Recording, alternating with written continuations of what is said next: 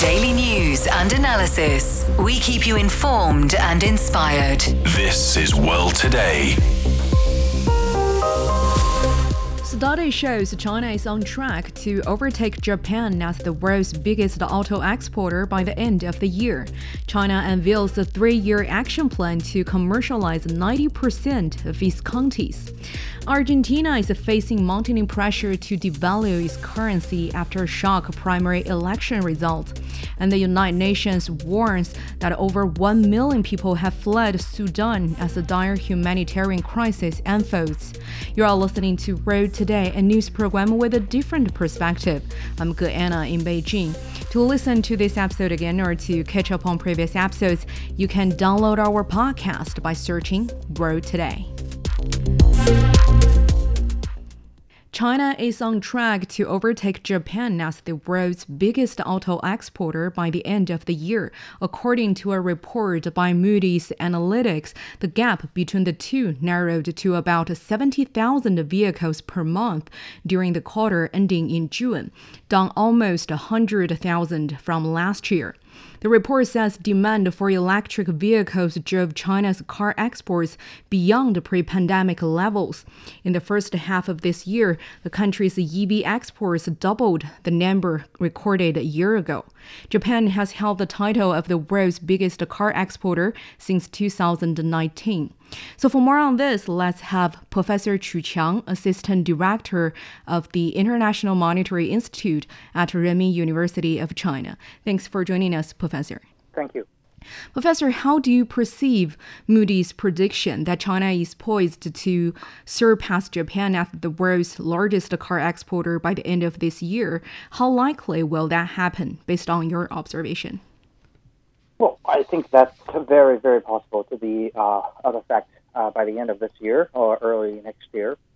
We have to understand that China has a very long trajectory research producing the electronic vehicles. And China has built the whole value chain, the whole supply chain around that because the EV industry is a very, very complicated, systematic industry. You need all parts to come together. If you lack of either of the parts in this supply chain, and you will fail to build the cars. Now China has to build like 2.5 million cars a year, EV vehicles, of course. Japan is like 2 million EV a year. And I think Japan is not very likely to, substantially increase the production numbers in a very short time. So they still need to spend a lot of time and energy and to rebuild the supply chain to catch up with China. So I think that's going to happen very soon. Could you elaborate on the key drivers behind this rapid expansion of China as China's auto exports achieving this remarkable growth? No, I think everybody misunderstands. This is not a rapid expansion. This is actually a long prepared battle. Mm-hmm. Do you know since when China has prepared to build EV? A lot of people probably don't believe it. It's in 1998. China has its own Oppenheimer, the father of China's nuclear energy, Mr. Chen Shui-sen. By the end of 1998, Mr. Chen Shui-sen, already in the senior age, wrote a letter to the central government. That is, he said, we've been falling so behind, developed nations in gasoline vehicles because there's so many patents, there's so many technologies. We don't have it. So we probably need to go through directly into the EV vehicles so we can overpass lots of patent issues. And about the early of 2000, the Minister Wang Gang, the Minister of the Ministry of the Industry and Technology and Science, and he also mentioned that we have been locked down in so many patents we cannot go through, so we might just go to the EV vehicles. And by the year of 2010 or 2012, I don't remember, I've just been working as a consultant with the Chinese Automobile Research Institute, and we've been working with Beijing automobile industry to see their first batch of the EV working as the taxi cars in Beijing. That car only can run like 100 or most 200 miles per every charge. That's very, very low quality. So China has to walk very long miles before they can reach such a level of technology and production. Just take a look. We have BYD. We have the Ninja times of the battery. We have all kinds of car parts. That's not going to build in one day. We took already 30 years to come to this height. So this is not a rapid expansion. It's just when everything is prepared, we see the explosion. As you said, for China, it's a process from quantitative change to qualitative change. And also, you earlier mentioned about China's new energy vehicle development. In the first half of this year, China's new energy vehicle exports have doubled compared to last year. So how did China's new energy vehicles gain such a momentum? Well, I think for that, it has two sides because it takes two to tango. One is the demand side. That's the most important reason. Everybody sees that through all these years, especially we have the geopolitical conflicts, we see the gasoline price, the oil prices just skyrocketed to the historical high. Everything is so expensive. People wouldn't want to spend, extra dollars on their gasoline. And also, green development has become a very important concept in everybody's mind. People want to run clean. People want to drive and transport clean. So that created lots of the demand for the EV. That's very different from the past. And secondly, we need the supply side. Supply side is, as I mentioned, China spent more than 20 years or 30 years to build the supply chain, complicated and a very comprehensive supply chain. We have the efficient batteries. Remember, our first batch can only run 100 kilometers per charge, but now maximum we can run 1,000 miles per charge. And also, we have a very lightweighted chassis. We have very complicated electronic, the ECU parts in the vehicle made in China, and very affordable and a very good quality. So when you put together, you will see for the same mileage per charge, for the same quality, for the same enjoyment and the decor in one car, one BYD Chinese EV can be 30% cheaper than what's made in Toyota. So that's the reason why I think when they have the demand, their first choice is Chinese EV, not the other country. Even the most famous Tesla EV is made in China, and they've been borrowing Chinese capacity and supply chain. Professor, Moody's report highlights China's advantage in lithium-ion battery production. How significant is this advantage in shaping China's position as a global auto exporter? Oh, yes, indeed. China itself is one of the reserve country in the Li ore, but more than that, China has the largest refinery capacity in the Li ore. So that's made China can be very competitive in the price to making a very good Li iron, the Li metal. And then China has developed the big giant in the battery industry, for example, BYD, a car maker, but also one of the largest and most advantages, the battery maker in China. They're famous for their blade battery in the EV. And also the Ningde Times is also one of the world-renowned the battery makers. So that empowers China in the refinery, in the battery making, shipment, and everything. So like I mentioned, the supply chain is very, very important. As China closes in on becoming the world's largest car exporter, what strategies and policies have the car companies adopted in overseas markets, and what role have they played in propelling China's auto industry to these remarkable achievements today? Well, I don't think they have very strange or exclusive strategies in the other countries as the Chinese car makers.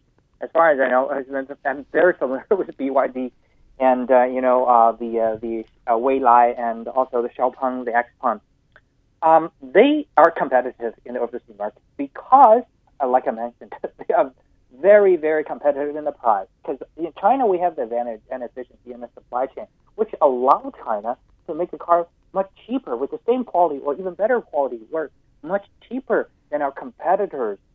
And also, secondly, is because we have the technology. As I mentioned, China has developed more than 20 years or even 30 years in all the technologies. Lots of technologies are original. Japan, we have to admit that they are very powerful competitors. But they actually, in the past 10 years, they choose actually a detour in the technology development because they choose the hydro cell power in the renewable energies, which rely on the hydrogen power, not quite the battery power. So that makes Japan a bit lacking behind China, which also makes their newly made EV more expensive than China, and the efficiency can be less. So that's the reason why I think Chinese vehicles, EV, are more popular in overseas markets. But also, I know that the BYD and XPeng, they have very good localization strategies. For example, they have the AI talking systems, like the Siri in the car, localized with the local languages, and also they have the culture, the branding, and everything. But that, I think, is very conventional marketing strategy. Professor, with China's auto industry transitioning towards higher-end, intelligent, and green exports, how do you envision the future trajectory of this industry? What challenges and opportunities do you foresee for Chinese automakers as they continue to lead in this dynamic market? Oh, yes. This is actually I want to mention a little bit. A lot of people are saying, especially, the gasoline vehicles, the traditional competitors in the market, they're arguing, okay, this is just cheaper, but they're less powerful. That's not like driving a car, it's like driving a toy.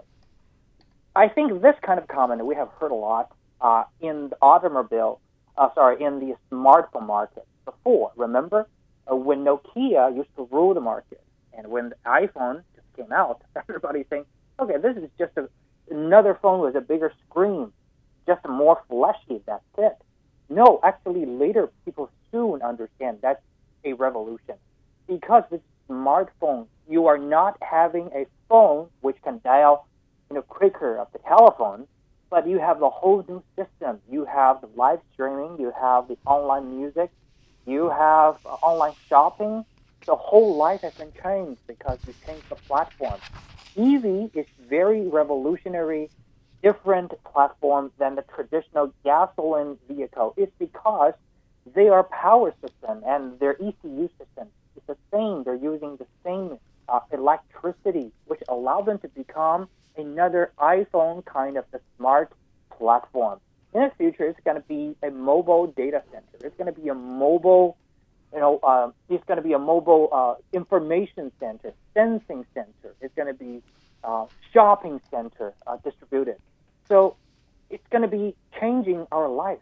But nowadays, we're just in the early stage before everybody can realize.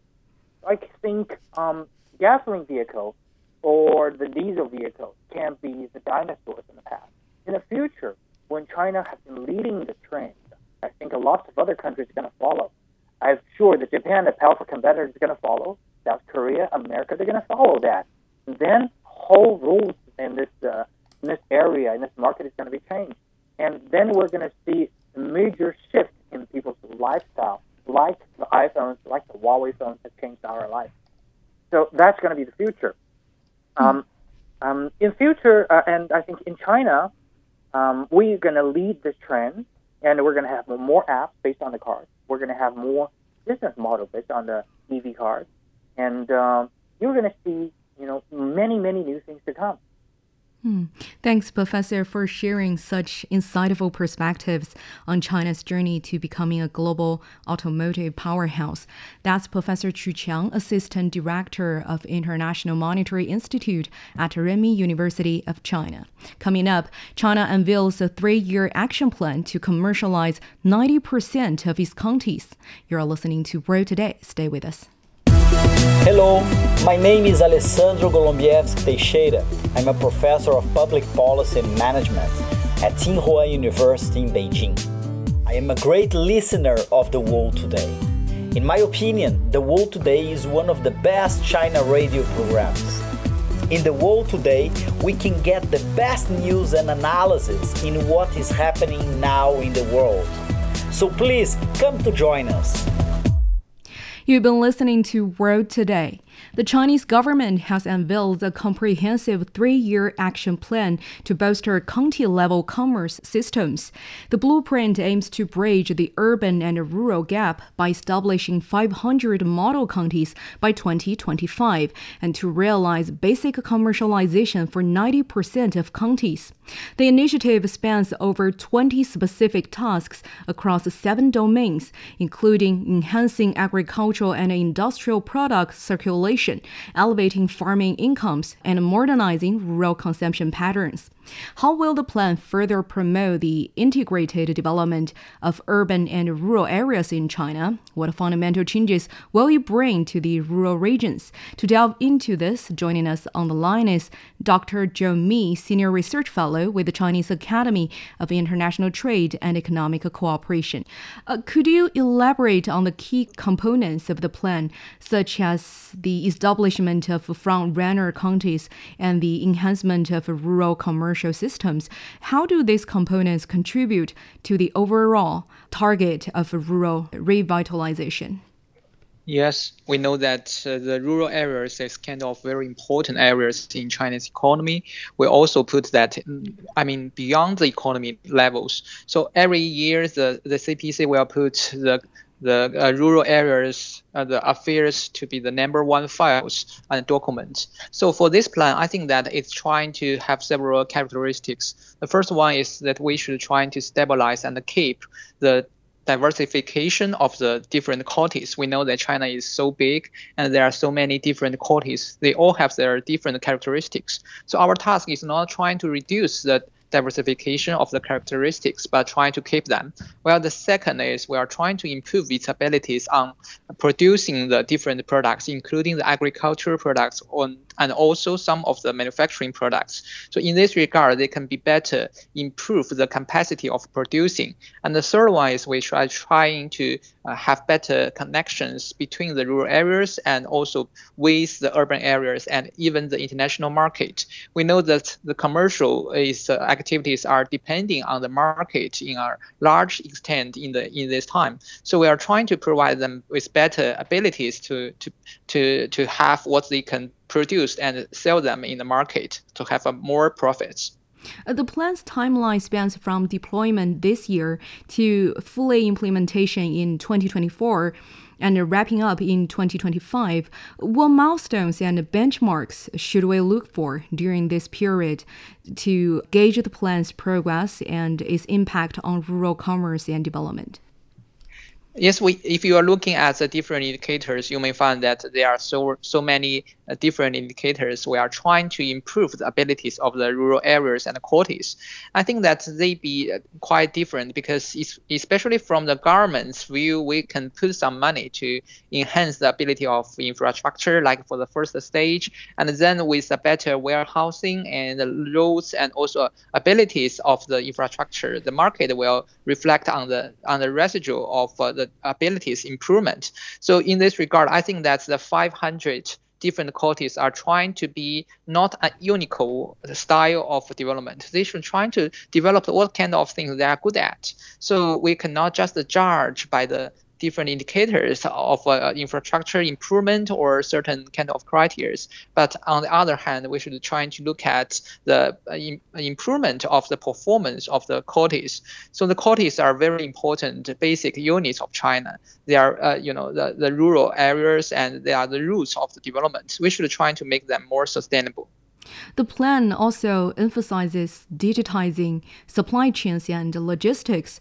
How digitalized is rural China today? With the implementation of the new plan, how will 2025 look like, especially at those 500 model counties? Actually, we know that China has entered the digitalization time, and we are trying to improve the abilities of the whole society. Well, in this regard, I think that in the past several years, we have observed many improvement from the rural areas, while the e-commerce have put it, especially in the rural areas, has improved the abilities of the farmers when they are selling their products. So I think that in many years we have seen the performance improvement, but compared with what we can do, there are still quite a large space for us to develop. So the digitalization is not only mean that we can try to connect the different stakeholders into the same market, but also trying to improve their ability to get the knowledge. Well, for the digitalization in the rural areas, they may lie in two aspects. The first one is that I think one of the most important is that they can sell their products through the e-commerce, the digitalization, by the kind of connection with the platforms and like the ordered agriculture. And the second is they can also buy more things from the international markets. Well, that is definitely important because there are so many farmers living in the rural areas. So they need to have opportunities to choose from the even wider even wider market in the world. One of the plan's objectives is to achieve basic commercialization for 90% of counties and provide express delivery access to all villages in qualified regions. What implications do these goals have for the overall economic landscape and consumer experiences in rural China? We know that China is a very wide areas. I mean, even for the counties, they are quite different. I mean, from the sizes, from the endowment, and also the people living in those areas. So if we are trying to make better use of the resources which they are capable of, they should try to develop some of the styles of their own. Actually, I think that, in the recent years, we are trying to put a better integration of the domestic market. It means that we are trying to connect the different regions into our single one. And this is a very difficult and complicated task because we're not only trying to make it standardized by the kind of methods of logistics, but also trying to make the people know more about the informations. Well, in this regard, I think that there are more, kind of guidance for the different counties to trying to improve their abilities connected to the market. Well, on the other hand, we know that the counties are the basic units of China. So they are a combination of the different departments, including the commercial departments in this county, but also they need to do some more planning about the industrials, manufacturing planning, and also agricultures. So they can try to integrate these functions into a very improvement and integrated package. We can try to improve that. So it's a kind of so many possibilities for us to look at the landscape. But I have to say that because that nowadays there are so many differences between the eastern and the middle and the western part of China, we are trying to put more the different efforts in different regions. For the coastal areas, they may need to be more stabilized abilities according to the uncertainty in the foreign market, in the international market. While for the central and the western part of China, they are trying to improve their abilities to be involved in the globalization, in the decision-making process about the market. So it's quite different, and we are surely want to have more experiences from different regions and benefit others in the similar situation. Dr. Zhou, could you please elaborate more on how these strategies will impact local economies and consumers, because the plan highlights the importance of boosting rural consumption, right? Yeah, this kind of ideas for the county economies is not just put out recently. It has been put forward at least for several years. I think that in the past several years, we have found that these policies are functioning, and maybe it's not that easy because we do not have such a large fiscal resources. So in this regard, I think that one of the abilities, like for example, we are trying to improve the consumption abilities in the local counties by the consumption of the e-vehicles, as you just discussed before. So we know that for the e-vehicles, the rural areas really want to have more, but how can we provide them with the charging port and also the infrastructure like the roads? So there are so many problems we need to deal with. So maybe in the past we are trying to give some of the ideas, concept for the local communities to do. But while in the coming future, we are trying to support them with better abilities to consume these kind of new things. Well, on the other hand, there are still many traditional areas for the consumption to stabilize and improve. So we can try to address these problems also to benefit the consumers in the rural areas around China in the future. Thanks, Dr. Zhou, for shedding light on China's 3-year plan to enhance rural commerce.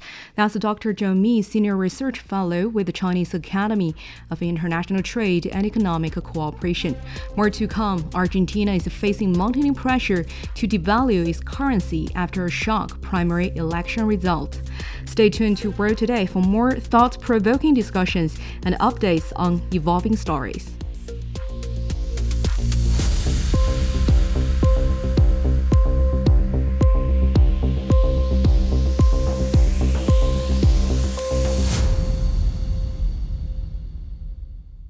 Welcome back to World Today with me, Anna, in Beijing. Argentina is facing mounting pressure to devalue its currency again as the government struggles to avoid economic collapse after a shock primary election result. Far-right candidate Javier Milei won the most votes, which analysts say will add to the Latin American country's economic and political instability. Joe Richards had this report. A historic political shift in Argentina. Far-right libertarian Javier Milei took around 30% of the vote in Sunday's presidential primaries. This turns October's election into a tight three-way race. Not only have we won individually, but we were also the most voted party because we are the true opposition. We're the only ones who want a real change. He has been compared to Donald Trump and Jair Bolsonaro. Milei has captured votes on a promise to overhaul politics in Argentina with radical reform. To end the country's triple-digit inflation, he promises to dollarize the economy. He also wants to legalize handgun ownership and says climate change is a lie. At the headquarters for the Conservative Alliance Together for Change, activists greeted candidate Patricia Bullrich, chanting Presidente. We have the opportunity to lead a profound change for Argentina, she said. Bullrich, the former security minister in Argentina, had hoped for a stronger showing in these primaries, but her coalition still finished in second place. The government candidate, Economy Minister Sergio Massa, also formed a coalition that finished third overall. Yet the political and economic outlook in Latin America's third largest economy has been transformed by Milei's success. The results of the presidential primaries have had an immediate impact on Argentina's economy. On Monday morning, the central bank announced a devaluation of the peso of around 20%. That devaluation is now expected to accelerate the country's 116% inflation rate, with Sunday's primary results creating even greater economic and political uncertainty in the run-up to the October the 22nd election. That was Joe Richards reporting on the aftermath of Argentina's primary election. For more on this, joining us on the line is Professor Jiang Shixue, Director of the Center for Latin American Studies. Thanks for joining us, Professor Jiang. Okay, thank you. Professor, were you personally surprised by the strong showing of candidates like Javier Milei? How do these results align or differ from your expectations based on the economic conditions and political climate in Argentina? Well, I think I should say yes and no for your question. Well, I believe that this time Argentina will turn right. That is to say, the rightist candidate might do a good job because in the past several years, economy in Argentina is in a terrible shape. But I didn't expect that Mr. Milei has done so good, and he is now in the first place. But he is the Trump of Argentina, so it's really quite surprising for me that a Trump of Argentina has done such a good job. But well, who knows? There will be the 2 months or 1.5 months to go. So who knows what will happen in the next 50 days. Professor, but how do you look at his unconventional policy proposals, including adopting the US dollar, eliminating the central bank, and deregulating firearm sales, which have resonated with a significant portion of the voters? What socioeconomic factors do you believe have contributed to voters' shift towards a candidate with a far-right economic stance? Well, first of all, I must say that Mr. Millet is very clever. He knows the voters wish to see changes. The economy is really in a terrible shape, as I mentioned just now. Inflation is very high, more than 100, unemployment, poverty, all kinds of things. So people in Argentina just want to see changes. So Mr. Millet can put forward all kinds of radical proposals, dollarization, all kinds of things as you mentioned just now. So in a terrible situation like what we have seen in Argentina, so I think political candidates, particularly these far-right candidates, can put forward many kinds of strange proposals. But who knows what will happen? I hope the voters will determine who they wish to see, who can be their president. But Professor, whether Argentina really needs such radical policies, what could be the short-term and long-term consequences of implementing such radical economic and social changes, especially in a country grappling with economic challenges today? Well, it's really hard to say. First of all, I was point out that Argentina needs to deal with one big problem, inflation. Okay, so in order to deal with this kind of problem, well, dollarization might be a solution. Okay, more than 20 years ago, that was 2001, when Argentina was in a serious financial crisis. Some economists proposed that there would be dollarization for Argentina. Now, well, I would say if really Mr. Millet can be president of Argentina, well, probably there will be some kind of a dollarization to deal with this serious problem of high inflation. Apart from this kind of proposal, for other suggestions or other campaign promises, I don't think they will work for Argentina. Mm-hmm. Professor, do you think the rise of candidates like Millet suggests a growing popularity of right-turning ideologies in Argentina? How does such trend fit into a turning left Latin America, as many experts said? Well, in the past, Argentina used to be a country which was considered as something like on the left. But starting with 10 years ago, because of the economy, so voters choose a rightist candidate. And now, so because of the terrible economic situation, so voters might choose Millet again. Well, in Latin America, or as well as in some other parts of the world, if the economy is in trouble and the voters wish to see changes, then some kind of a strange political candidates or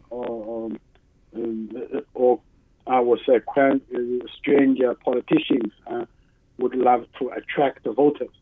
So this is quite common in Latin America as well as in Europe. Mm-hmm.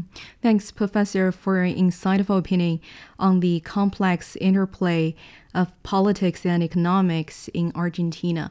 That's Professor Zhang Shixue, Director of the Center for Latin American Studies.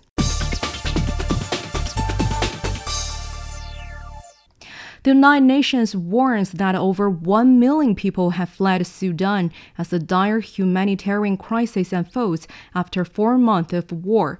The ongoing conflict between the army and the paramilitary group Rapid Support Forces has displaced more than 3 million others internally. The UN alerts that the situation is spiraling out of control, leading to scarcity of food and medical supplies. The agency also notes reports of sexual assaults in the country have increased by 50%. So for more on the crisis and the conflict, joining us on the line is Dr. Wang Jing, Associate Professor at Northwest University in Xi'an, China. Thanks for joining us, Professor Wang. My pleasure.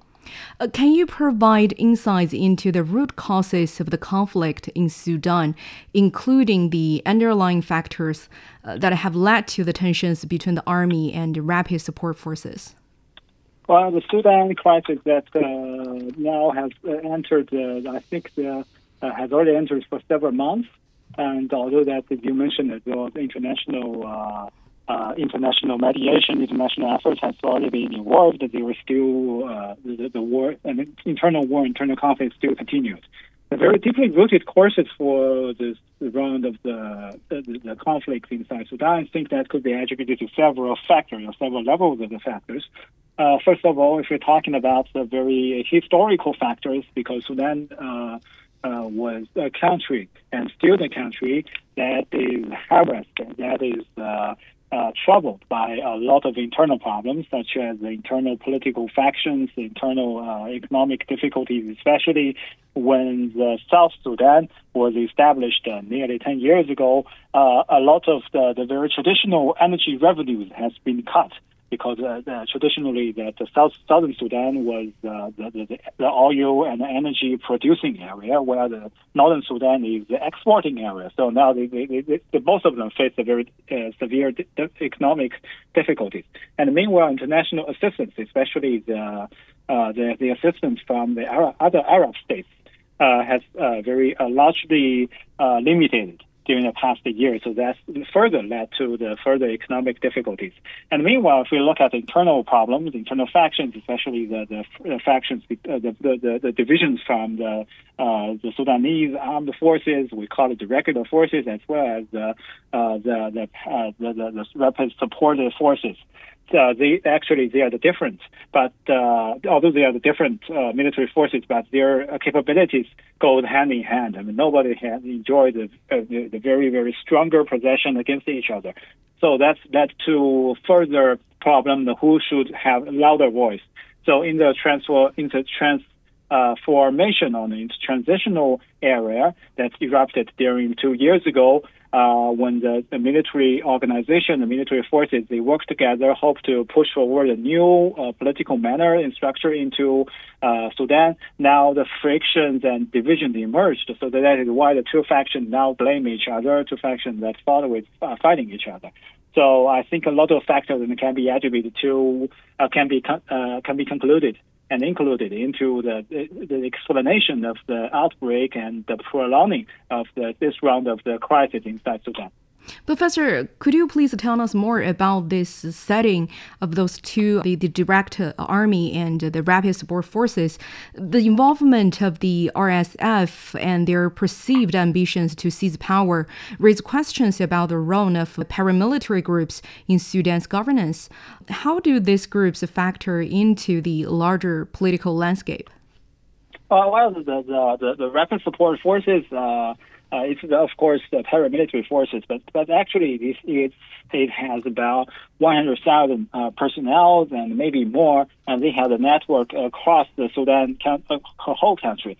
And its history could be traced back to Sudan's government efforts and military campaigns in Darfur as well as in the South Sudan, because there were a lot of different explanations about the birth and the growth of this rapid support forces.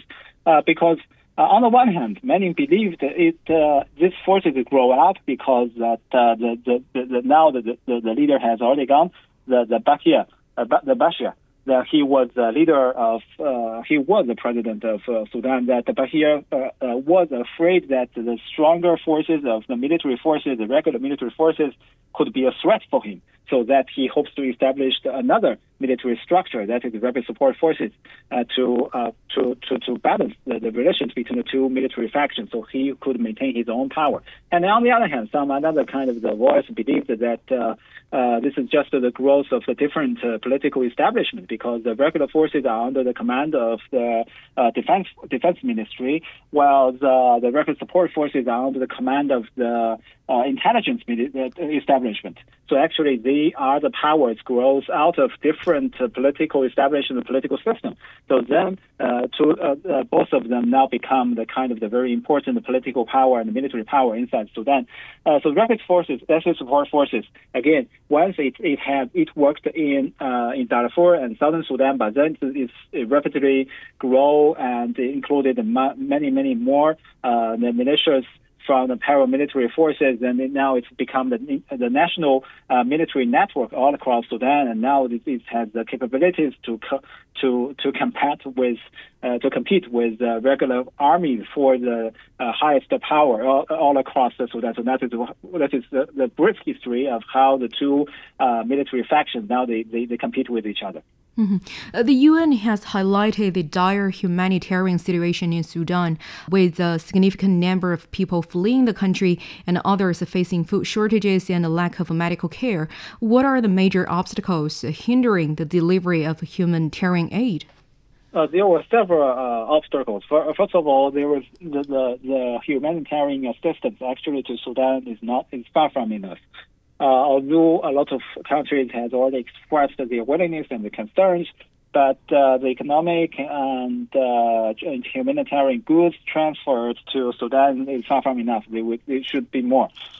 Second, once these countries has already transferred their humanitarian goods to Sudan, how to bring this goods into Sudan's border safely is another problem, because we know that the fighting is still going on, especially in many of the key cities and the key towns all across the Sudan, especially many of them across the border. So how could the international organizations, especially United Nations, how could they bring this humanitarian assistance into Sudan is a very big problem. And meanwhile, although that some of the deliveries could successfully be made inside Sudan, but how can we make sure that these goods could be given to the people that are highly needed? Because given that a lot of streets in the cities, a lot of the big cities and a lot of the key cities and towns are still under the fire between the different factions, the military, Sudan regular forces and Sudan rapid support forces, how could we say that, the goods, the humanitarian goods could be given to the hands of the people who are highly needed? So there were still a lot of a problem without the safe and peaceful and stable order inside Sudan. The humanitarian goods will not be easily to go to the hands of the people who are in the dire need. Mm-hmm. Professor, very briefly, how do you see the path forward for the nation, and what key stakeholders need to be involved in finding a sustainable resolution to the crisis? I think, let's be brief. I think we need a new framework, because right now the problem is that although the international efforts are there, but the international efforts and mediation are sputtered, and the different countries have different plans, different countries have different voices. How could we unite them together? And meanwhile, inside Sudan, the two factions, the Sudanese regular forces and the Sudanese rapid support forces, they blame each other as the illegal one. So how could they bring them together, melt down their divisions will be the critical question for the future. Thanks, Dr. Wang, for your insights and expertise on the complex situation in Sudan. That's Dr. Wang Jing, Associate Professor at Northwestern University in Xi'an, China. China's summer railway transportation is expected to surpass the pre-pandemic level. China State Railway Group says 760 million trips are expected to be made during the country's 2-month summer travel rush, which ends in about 2 weeks. That's up more than 3% of the figure recorded in the same period in 2019. The railway sector has arranged more than 10,000 passenger trains every day during the summer holiday rush, up nearly 1/5 compared with the pre-pandemic level recorded 4 years ago. For more on this, my colleague Xu Yawen spoke with Professor Liu Zhiqing, Senior Fellow of Chongyang Institute for Financial Studies at Renmin University of China. Professor Liu, could you help us understand China's summer travel rush? So what's the main driving force behind the surge in travel? I think the main factor that stimulating the traveling enthusiasm in China is the confidence is coming back. Because as we know, China already that experienced a 3-year pandemic, and during the 3 years that people that couldn't have enough time and the chances to go abroad and go domestic market. But nowadays that they have more time and effort that to do some more traveling. So this is the very logical situation in China. We see that there's no bigger surprising for us to understand this. Confidence is coming back is the main reason.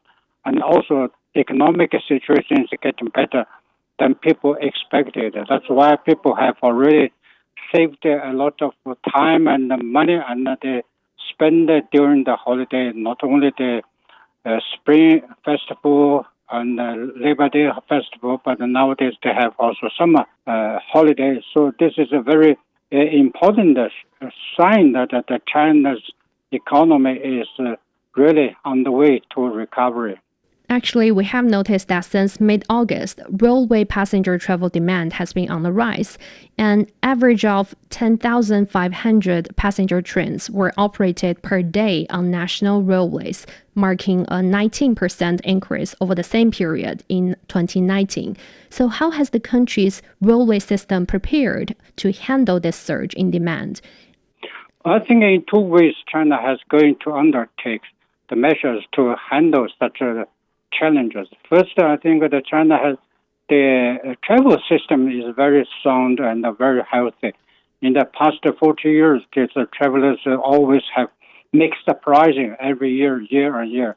Especially when during the 3-year pandemic, the people didn't have time to go abroad. Nowadays, they have more time and enthusiasm to go. That this railway and the traveler agencies that they have more experience to gather all these efforts and from institutional and organizational to make this problem to be solved. And secondly, also, as we know that people in China are very eager to have more cooperative together. Even if you have a problem or challenges, we can support you from everywhere. That is as a unified policy to support unified the market. So we can see the travelers hide and have a lot of demand for labor force or additional force to help this industry. I think the unified market plays a very important role to solve these challenges.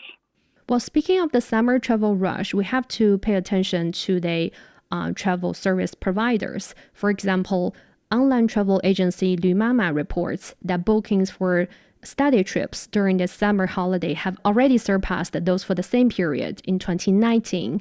And also, like since July, hotel bookings for parent-child tours have surged by 150% compared to the same period in 2019. So how could the tourism sector's recovery accelerate the country's economic growth? I think this sign can be a real driving force to accelerate the economic development. As we know, the travelers and making accommodation, and also they pay a lot for caterings and insurance in different areas. So that's why they make a lot of spending and expenditures expected. That could really make the supply chain under pressure. As I understand my The people, my friends in southern part of China, even in Jiangsu province, they have to work out 24 hours to produce the goods and the products to meet the demand in the tourist industry. For instance, catering and the stuff for hotel facilities and accommodation facilities. So in this way, that really a booster driving force to accelerate the economic recovery as a whole. Well, have you noticed that something new in this year's summer travel rush is parent-child tours? This sector have boosted the business performance of hotels and restaurants.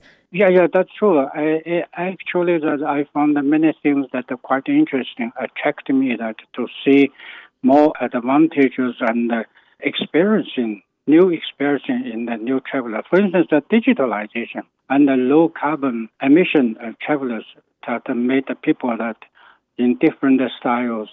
Before years that the people only easy to be satisfied with enough catering, food or something like this. But nowadays they're more or less in more high level quality consumption, especially for digitalization. And when they have the more convenient and comfortable payment, that make these travelers more easy and more comfortable. This made the people that to be satisfied. And also this is another way that to boost the information industry and the digitalization industry and all equipment related, that as a whole that they can push and stimulate the whole industry to be further developed in the right way. And lastly, Professor, China has identified tourism as a key sector for stimulating and expanding domestic consumption. In a 20-point plan unveiled last month to boost the consumer spending, the country's economic planner committed to introducing favorable measures for cultural and tourism consumption. So could you share with us some of the supportive policies that the country has implemented? And also, should we anticipate further growth in the tourism sector? As I understand, in some different provinces and the cities, they worked out a different supportive policy to stimulate and to support the local travelers. For instance, they gave more time and efforts for the organization and the institutions to give more support in the industry of tourism. And secondly, they made more price in favor of the holiday for Russia to abroad, and also welcome the new tourists to the local efforts. So in this way, from both sides, that they can stimulate all this spending and expenditure, including abroad and also in domestic. But mainly domestic, they also try to make the travelers and the people that to experience localization. There's new industrialization, China's modernization, in the right way to understand the major policy, how to support China's modernization as a whole effort of the whole nation. So in this way that we can see cultural exchanges and also from the museum. Yesterday I went to a whole hotel in the museum that is full of a lot of people and the students, younger and also elderly people that they were experiencing their rich cultural heritage. So locally, the supportive policies are the major driving factor to support and to safeguard the tourist industry. That was Professor Liu Zhiqing, Senior Fellow of Chongyang Institute for Financial Studies at Renmin University of China. That's all the time for this edition of World Today with me, Anna. Thank you so much for listening. Bye for now.